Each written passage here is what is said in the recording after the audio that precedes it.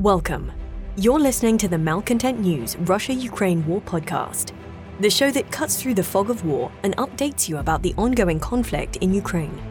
Don't forget to like, comment, and subscribe on Apple Podcasts, Spotify, and Google Podcasts. Welcome to the Malcontent News Russia-Ukraine War podcast, where we bring you the latest updates on critical issues and stories from Ukraine and around the world. I'm Zarina Zabriskie, reporting from Kherson. In our last podcast, we dove into a topic of utmost importance, demining efforts in the Kherson Oblast and Ukraine, with Olga Malarchuk, deputy head of military administration of the Kherson region. In Kherson, a region heavily affected by the war, the situation is dire. Sappers work tirelessly under fire to make the area safe, as Kherson is one of the most heavily mined regions in Ukraine. These brave individuals are dealing with extremely challenging conditions. Last week alone, Ukrainian sappers successfully neutralized 378 explosive devices in areas that were heavily affected by active combat. Ukraine is addressing the challenge of landmines daily, with Prime Minister Denis Shmyhal recently announcing a substantial allocation of $500 million for mine clearance. This funding is intended for survey equipment, machinery, and equipment for bomb disposal experts. Thanks to contributions from various countries, Ukraine's demining efforts have received vital financial support. Remarkably, this financial help package includes $2 million from Austria, a neutral country. In May 2023, Austrian Chancellor Karl Nehammer clarified that while Austria won't employ troops to the war zone, the country is determined to help financially for mine clearance. Austria's contribution of $2 million to the International Trust Fund and the allocation of funds from the Foreign Emergency Relief Fund are significant steps.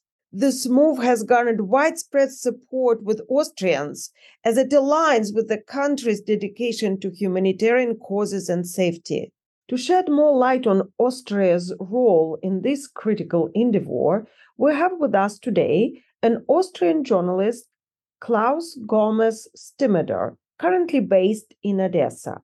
We will also look into the Russian recent attacks on the Odessa Oblast. I was born and bred in Austria, and I had a career there as a reporter and then as the founder and the publisher of a monthly.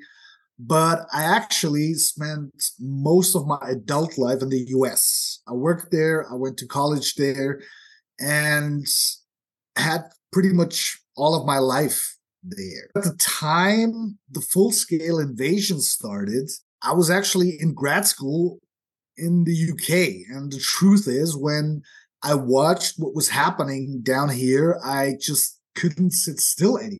I really wanted to come here and cover what was happening. I've done this sort of reporting before. When I was in my 20s, I covered the tail end of the troubles in Northern Ireland. I covered the war in Kosovo. I covered the invasion of Afghanistan, Iraq, every major conflict between about 97 and 2003. What is the best thing you like about Odessa?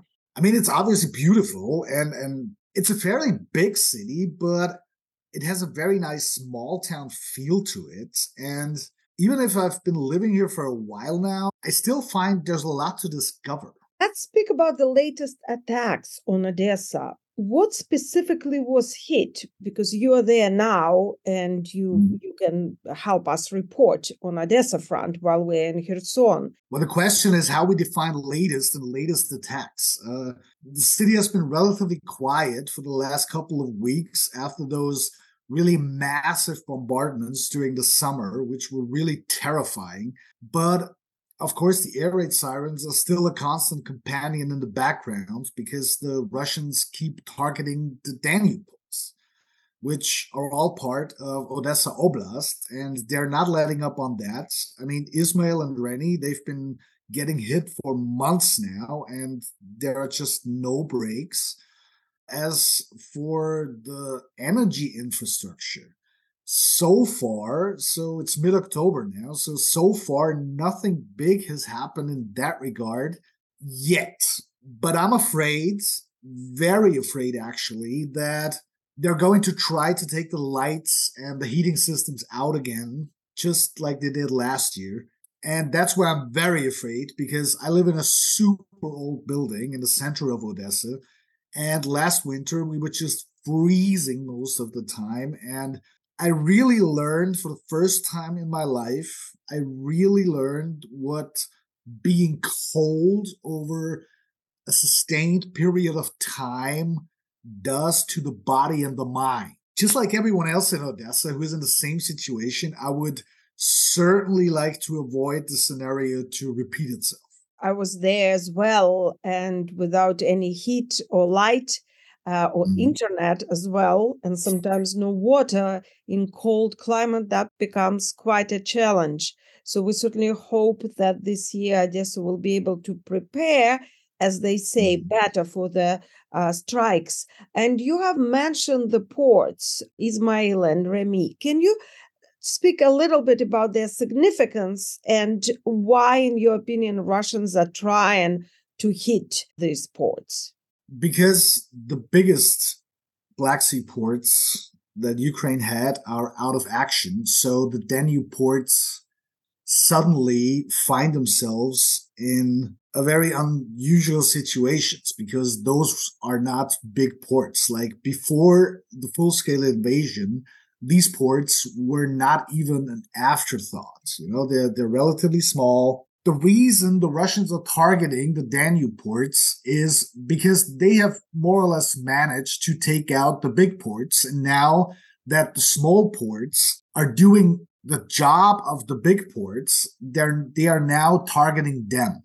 And the goal is clearly to further disrupt the Ukrainian economy. Because as everyone, it's common knowledge, Ukraine is one of the biggest grain exporters in the world.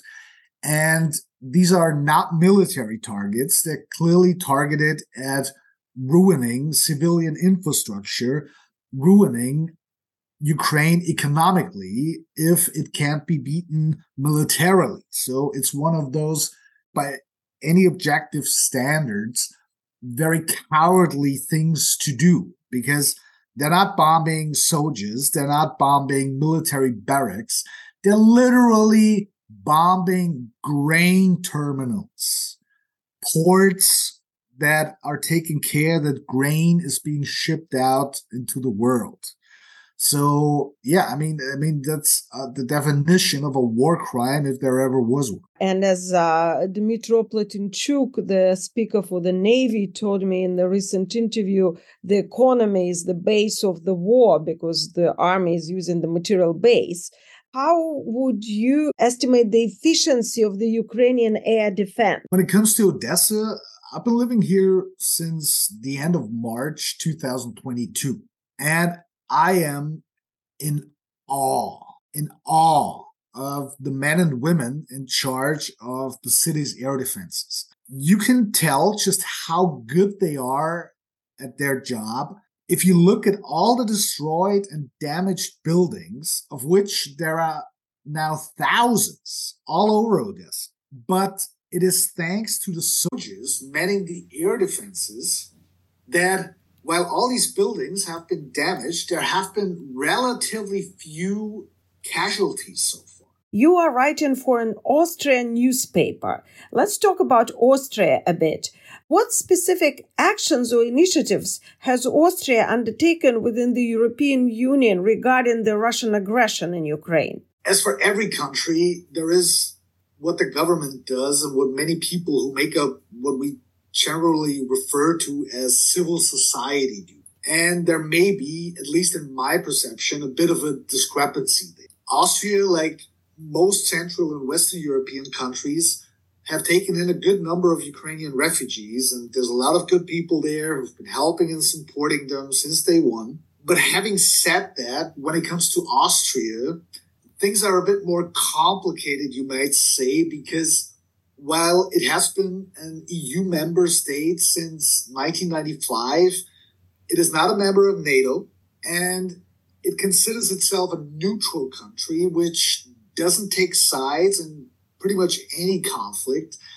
And that puts it into this weird kind of limbo when it comes to foreign policy. Like, on the one hand, Austria supports the EU sanctions against Russia, and it supports Ukrainian statehood, and it supports the Ukrainian government.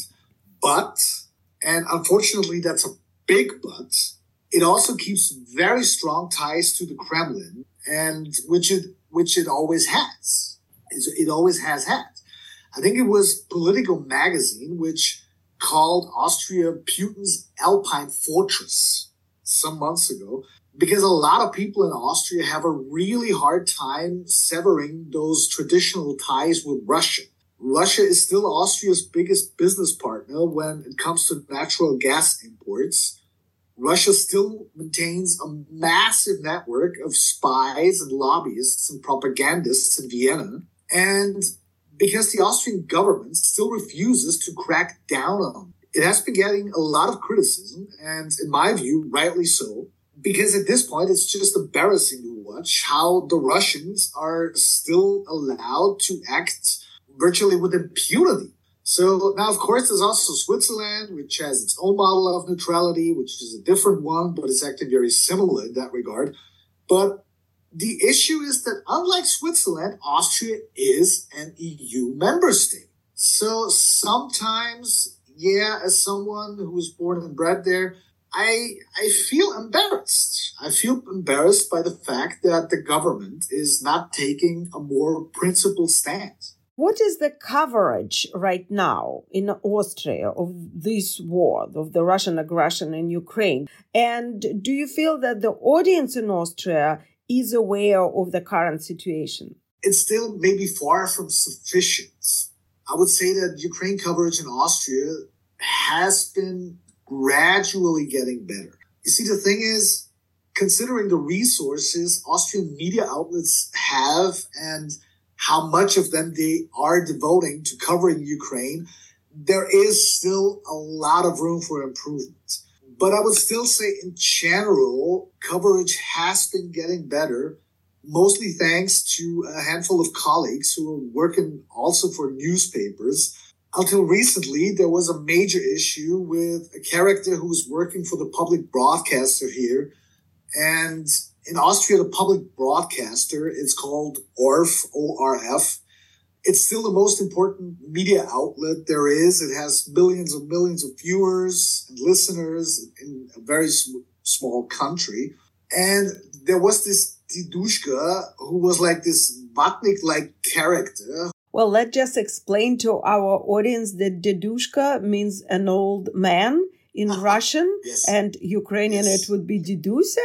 And also Vatnik means a person who is basically pro-Kremlin and pro-Russian and spreading Russian propaganda views. Who had virtually monopolized Ukraine coverage for years, even if he was only working here part-time. And he was just this completely inept reporter who painted a very twisted picture of Ukraine and the war, up to the point where he was just spreading straight disinformation in prime time.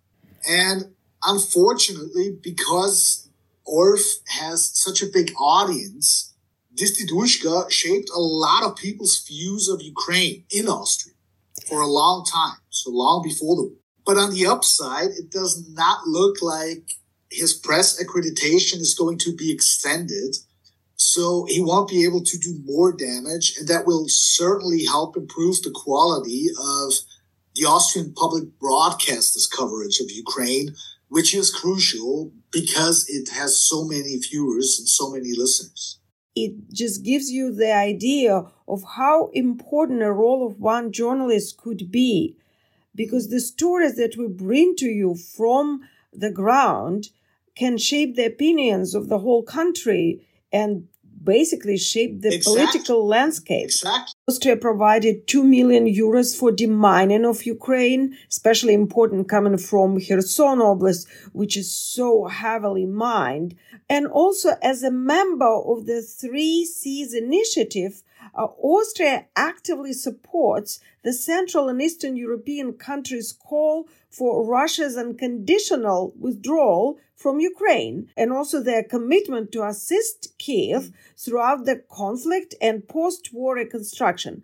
How does this stance fit into Austria's neutrality that you just have mentioned? This sort of thing is perhaps one of the purest manifestations of the thin line the Austrians are walking concerning their self-imposed neutrality stance.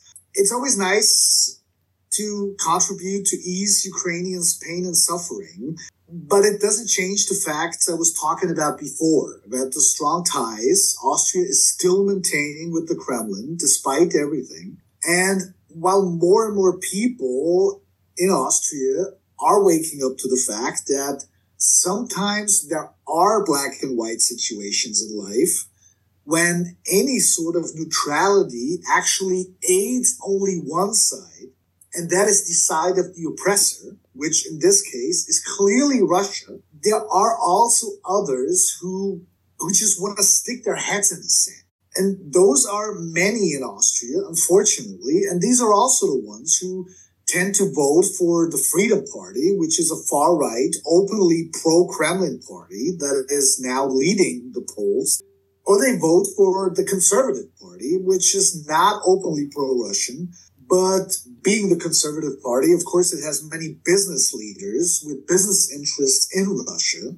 And not all of them, but a good number of them are interested in one thing and one thing only, and that is to make money. And if the Putin regime can keep up providing that, they don't really have a problem with what Russia is doing to Ukrainians. Thank you very much for your insight. Good luck in Odessa. Stay safe, and we'll speak to you later. Serena, thank you so much for having me.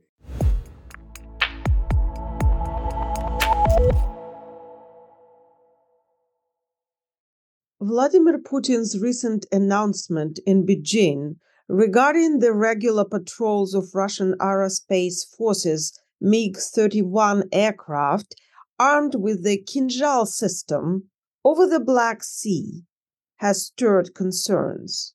While the Ukrainian Armed Forces Air Force has downplayed the significance of these patrols, reports have emerged that these aircraft may already be stationed at the Belbek airfield. Natalia Gumenyuk, head of the United Coordination Press Center of the Ukrainian Defense Forces South, in an interview to Ukrainian TV channel Freedom on October 20th, noted that the presence of MiG-31 aircraft does not substantially change the existing power dynamics. She characterized Russia's actions as manipulative tactics commonly employed in its hybrid warfare strategy. They aim to create a constant sense of threat in the information space, she said. Gumenyuk added that when the MiG rises into the sky, the whole country of Ukraine knows about it because of omnipresent air raid signals. And everyone in this country knows that the threat is uniform for the entire territory of Ukraine. Gumenyuk also noted that if the Russians did station the MiG in Belbek, this would be an act of aviation suicide.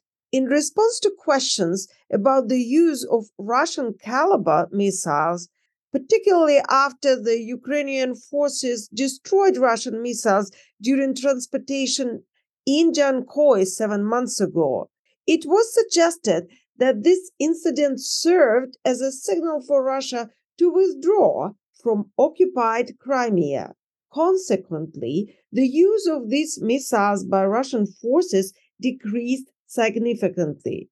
The last mass attack happened in Odessa when 12 caliber missiles were used and the building of the seaport was damaged. Recent attacks on Ukrainian cities have predominantly involved air-launched and ballistic cruise missiles with limited use of calibers. These missiles have been deployed but not utilized in attacks, possibly to save them for winter. The strategic shift toward high-precision missile may indicate an accumulation of precision weaponry, with potential targets being critical infrastructure facilities, ports, and energy resources.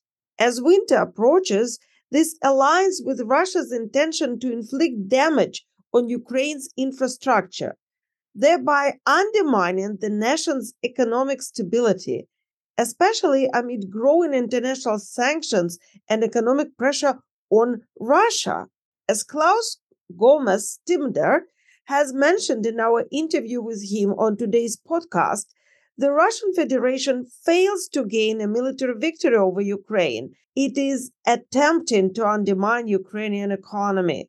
However, the whole so-called special military operation is nothing but an act of political and economical suicide, to quote Ms. Humenyuk. You're listening to the Malcontent News Russia-Ukraine War Podcast. Our team of journalists, researchers, and analysts is funded by readers, listeners, and viewers just like you. To support independent journalism, please consider becoming a patron. You can find us on patreon.com/Malcontent News.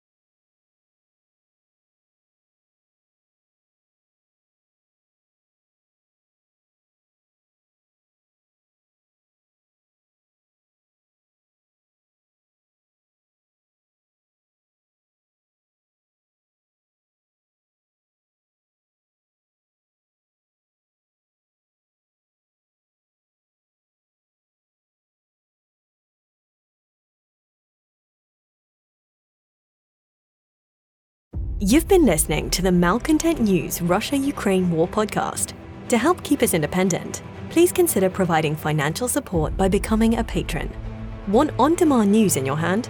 Download the Google News app and make Malcontent News one of your favorites to receive breaking news updates. Thank you for listening.